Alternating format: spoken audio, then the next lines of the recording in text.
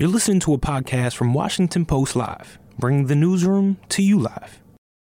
Hello, and welcome to Washington Post Live and the latest in our next series, where we talk to rising change makers and influencers. I'm Elahe Azadi, a media reporter and co-host of the podcast Post Reports here at the Washington Post. And today we are joined by Plestia Alaqad. She's 22 years old and she grew up in Gaza City. Plestia found herself on the front lines of reporting the destruction of her hometown during the war that started after the October 7th Hamas attack in Israel. Plestia is now joining us live from Australia right now. Plestia, welcome to Washington Post Live. Thank you so much for joining us. Thank you for having me as well. Plestia, first, I did want to start with just asking you, how are you doing and how is your family? Okay, I hate this question because I feel that I don't have, but I'll answer it because I feel that I don't have an answer to it. Like, how is one supposed to feel with everything that's happening back home, you know? Like, even if I'm physically in Australia right now, I'm mentally in Gaza, obviously. And I keep thinking the situation will get better, maybe tomorrow, maybe after tomorrow. Like, I know deep down that it will get better, but the question is when. Every day I'm following the news and it's just getting worse. I try to talk to my friends and it's even hard to talk to people back home to know if they're alive or not because of suddenly there's a blackout. And even if there's not a blackout, there's barely any cellular connection. So you can't just live a normal life with everything that's happening. You can't pretend that you're okay, you know? Yeah, and I think what you're sharing is so telling about the experience that you and others who were able to leave Gaza are going through now, this sort of dual existence. And we're going to get to that a little bit later about how you were able to leave. But do you feel like that's a way of thinking about it, like this dual existence almost? Yeah, you described it perfectly. And you know, I lived with my family, like my grandma is with me right now. And I keep thinking of her like she's in her 70s and I don't know, she got displaced several times. So it's even hard on the elderly people, not only in the young generation. It's basically hard on everyone, to be honest. Yeah. Well, I did want to also start our conversation with you telling us a little bit of what it was like to grow up in Gaza before everything broke out and it started this fall. Can you describe what Gaza was like for you as a child? What was it like to grow up there? What were the places like? Okay, so life in Gaza was obviously always full of challenges, full of struggles. It's never stable because you're living under occupation. You can never plan your next day. You never know what will happen. Like suddenly an aggression, a genocide starts. So life was never stable. But me personally, I really love Gaza. I love my life there. It's also kind of weird, but I always felt safe. Like obviously it's not a safe place, but you feel safe. I don't know how to describe it. I loved growing up in Gaza. I love the people there. I believe that because of the struggles and hardships we Palestinians go through, that brought the community closer together. Like we understand each other' pain, we can relate to each other. Also because Gaza is a really small place and it's overcrowded. So everyone knows everyone. People are close to each other. I love our culture. I love our food. And also, like in the past 3 years, almost past the 3 years, Gaza was evolving a lot. There were many new cafes, and new restaurants, and new beautiful places, but obviously everything got bombed now. And I remember as a child, like growing up, 24/7, there's the sounds of drones in the sky, but you get used to it. The same way people abroad get used to the sound of rain and thunderstorm, people in Gaza get used to drones and bombs and airstrikes. So you become to normalize this life, even though it's not normal. I love my life there. Like, no matter everything that I'm saying, I still love it. I love the people. I love the community. I love the sea. I love the food. I love hanging out with my friends. I love hanging out with my family. Yeah. Yeah. Yeah, you mentioned growing up and in the midst of this beauty, also having this experience of becoming accustomed to the sounds of drones and that sort of thing. When you were young and as a child, I'm wondering, how did your mother or your parents sort of guide you through that? How were they explaining to you what was going on? Okay, so I'm now 22 years old, and for aggressions, yeah. not attended, how do we say it? I've witnessed for aggressions and the genocide that's still happening now. And when I was younger, like my parents used to always tell me, "Oh, it's far away, nothing bad will happen." And sometimes, "Oh, this is thunderstorm." Like I don't remember crying a lot, or like I don't remember that fear was controlling me even as a child. But like now when I'm older, I think of my parents a lot, and I think of the children a lot. Like now with everything that's happening, you can't lie to children, or tell them this is rain, this is a thunderstorm. Like children are so aware of what's happening. Children are not allowed to be children in Gaza. Hmm. So no matter how much your parents try, somewhere you in your heart and your brain you kind of understand what's happening. Hmm. Yeah, and you mentioned the word genocide. We should just mention to our audience that since the war has broken out, South Africa has brought genocide charges against Israel to the International Criminal Court.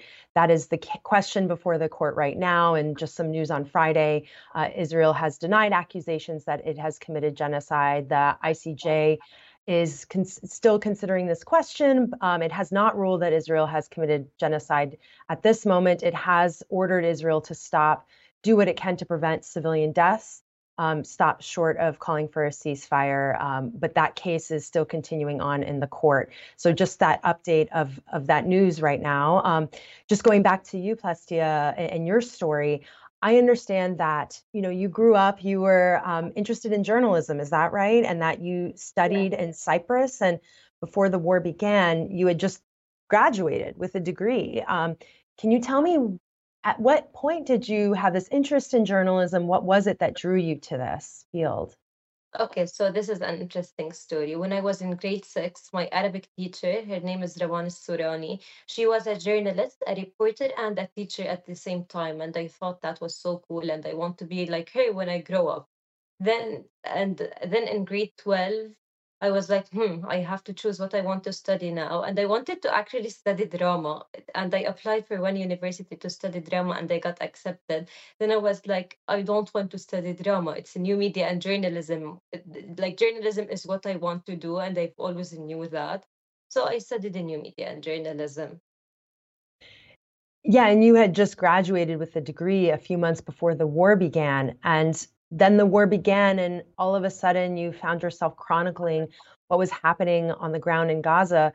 At that time, were you thinking, I need to get this message out, I need to show people what's going on? What was kind of going through your head when you picked up the phone in those first few days and started recording yourself? Okay. Like you don't really think, you don't have time to think, you don't have time, like you just find yourself holding your phone and trying to do your part and trying to show to the world what's happening, trying to tell the world what's happening. Like I feel even if I didn't study new media and journalism, I would have done the same work that I've done, because you feel like it's your duty to show the world what's happening. Like it's your job. You have to tell the world what's happening. And I believe social media helped in changing the narrative a lot. I'm also wondering, how was it difficult to even get a cell phone connection to be able to even do this, with everything going on right around you? The word difficult is even an understatement. I was looking at my phone the other day. There are actually many stories that I have many unposted footage. And the reason that I have many unposted footage, because it was hard to have internet connection and to post. I used to use eSIMs, and using eSIMs, you have to go to certain places, and the internet is not even that great. Sometimes you get a 3G, rare times you get a 4G, and it's dangerous. You have to go to a high place or a place close to the sea to have some connection. And also, I was so afraid the whole time, like, what if something happened to my phone? What if it gets destroyed? Also, running out of battery was like fear, because I hardly charge my phone, sometimes in hospital, sometimes in the car. So being a journalist in a war zone was so challenging, because you can't even do your job properly. You don't have tools. Like I had If you I need was to take working a with break and grab some water or something, we understand too. We're having you share a lot. okay. I'll do the same. Okay, so I was working with two other journalists, And the three of us, we only had one mic to do interviews. We only had one mic because the other two mics that we had, they got ruined and we couldn't find a place to buy new mics. So that's the thing. It's so challenging because you're hard, like you're working with almost no tools. Yeah, and in the video we saw in the introduction, you talked about the helmet and the press vest. At what point, or from the very beginning, or I'm curious, did your mentality of who you were in this moment, did it shift from I am a civilian in this moment whose family is going through this to I'm also now a journalist? Did that shift happen at one point, or was that always present for you? Okay. Me as a journalist, I always said this sentence: I'm a human before being a journalist. So it was always Plestia the human more than Plestia the journalist. Like at the beginning, I was always wearing the press vest and the press helmet because of safety reasons and being professional and blah blah blah. Then the more journalists are killed, I was like, why am I even wearing a press vest and helmet? It's only bringing more danger. And I felt that I'm not only a journalist, I'm a human before being a journalist. So like I might take them off, and I just took them off, to be honest. Mm-hmm. We should also say that now many people see what you post. When you first began, you had a few thousand followers, and now you have nearly 5 million at last count. Were you aware that so many people around the world were learning about what was happening in real time on the ground from you? At what point did that realization come to you, and did it change how you approached what you were doing? Okay, so that realization came to me around the next week. Yeah, the next week for 2 days, I didn't have internet connection and also I barely had a cellular connection. Like I wasn't able to even do phone calls. Like you have to call a person 10 or 20 times until you're able to get hold of them. So people were calling me and they're like, everyone on social media is asking, you're dead, you're alive, or what happened to you, or where did you disappear? Post something. And I was like, I don't have internet and I can't charge my phone. That's why I can't post anything at the moment. And I was also sick and tired. And I started feeling more responsibility. The more people are following me, I felt I have to post more, I have to show more. And also, to be honest, like deep down, I was afraid because the more people follow you, the more exposure you get, the more you're a target. So that was scary, to be honest. Can you say a little bit more about the safety concerns that you had as you were gaining more followers, and not just for you, but also your family? Okay, like during what was happening, every time something bad happens and I feel relieved, I'm like, okay, this is the worst thing that could possibly happen. Nothing worse could happen, so it's okay. But then things keep getting worse. Like at the beginning, I remember when journalists are getting targeted, I was afraid, but I was like, it's okay. Like if I got targeted, it's fine. Then I saw Wa'il Sahduh family got targeted, and I'm like, oh, so now families of the journalists are getting targeted as well. And I was so afraid that something bad will happen to my family because of a profession that I chose, you know.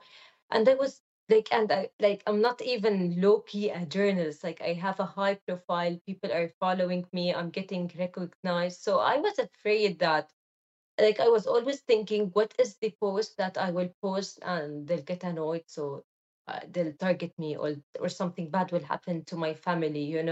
Like the whole time I was just thinking, what will happen? Will I wake up the next day? Like I was always afraid, to be honest. Okay, I was trying to act tough and it's fine. Like my mom, obviously she was afraid something bad will happen, and I was always assuring her nothing bad will happen. Why do you keep thinking that way? It's okay, things will get better and blah blah blah. But it was really just blah blah blah. I didn't even believe. I was trying to reassure her, but Mhm. everything I said to her, I didn't believe it was true deep down. Because Yeah. everyone is a target in Gaza, even babies, children, doctors. It's not like journalists are the only target. Everyone is a target. They deal with cameras as if it's weapon. Cameras scare them.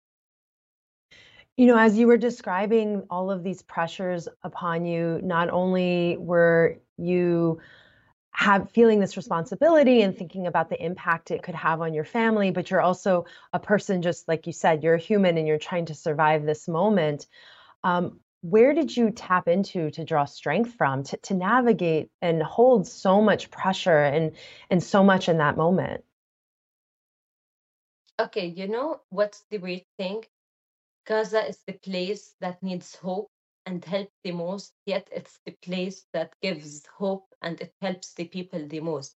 Like what kept me going, to be honest, is the kindness of people, the kindness of strangers, actually, people that I don't know. Some days by the day, some days by the way, I didn't work. I was just walking and staring, and I was like too stunned to speak.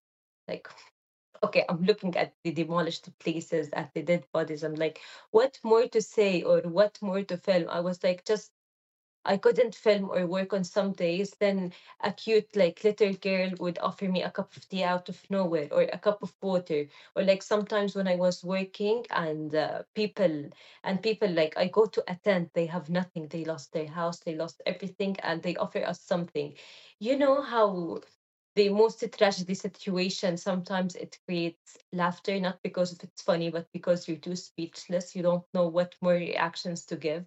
I remember this lady that I worked on her story. She was in a tent in a backyard of a hospital with she evacuated with her daughter and her birds. And I remember one day how it was raining heavy, like it's raining a lot, so the tent it was full of water and everything. And I went the next day and I was like, how did you survive yesterday? And we started joking. I'm like, she was like, I didn't shower in a month. And now because of the rain, we showered. I was like, yeah, as if it's, don't think of it like the tent got drowned. Think of it as if it's a pool and you got a free swim. And we started laughing. But of course, it's not funny. And of course, it's not a good thing, but it was like a coping mechanism. So it was always us, the people, giving hope to each other to continue.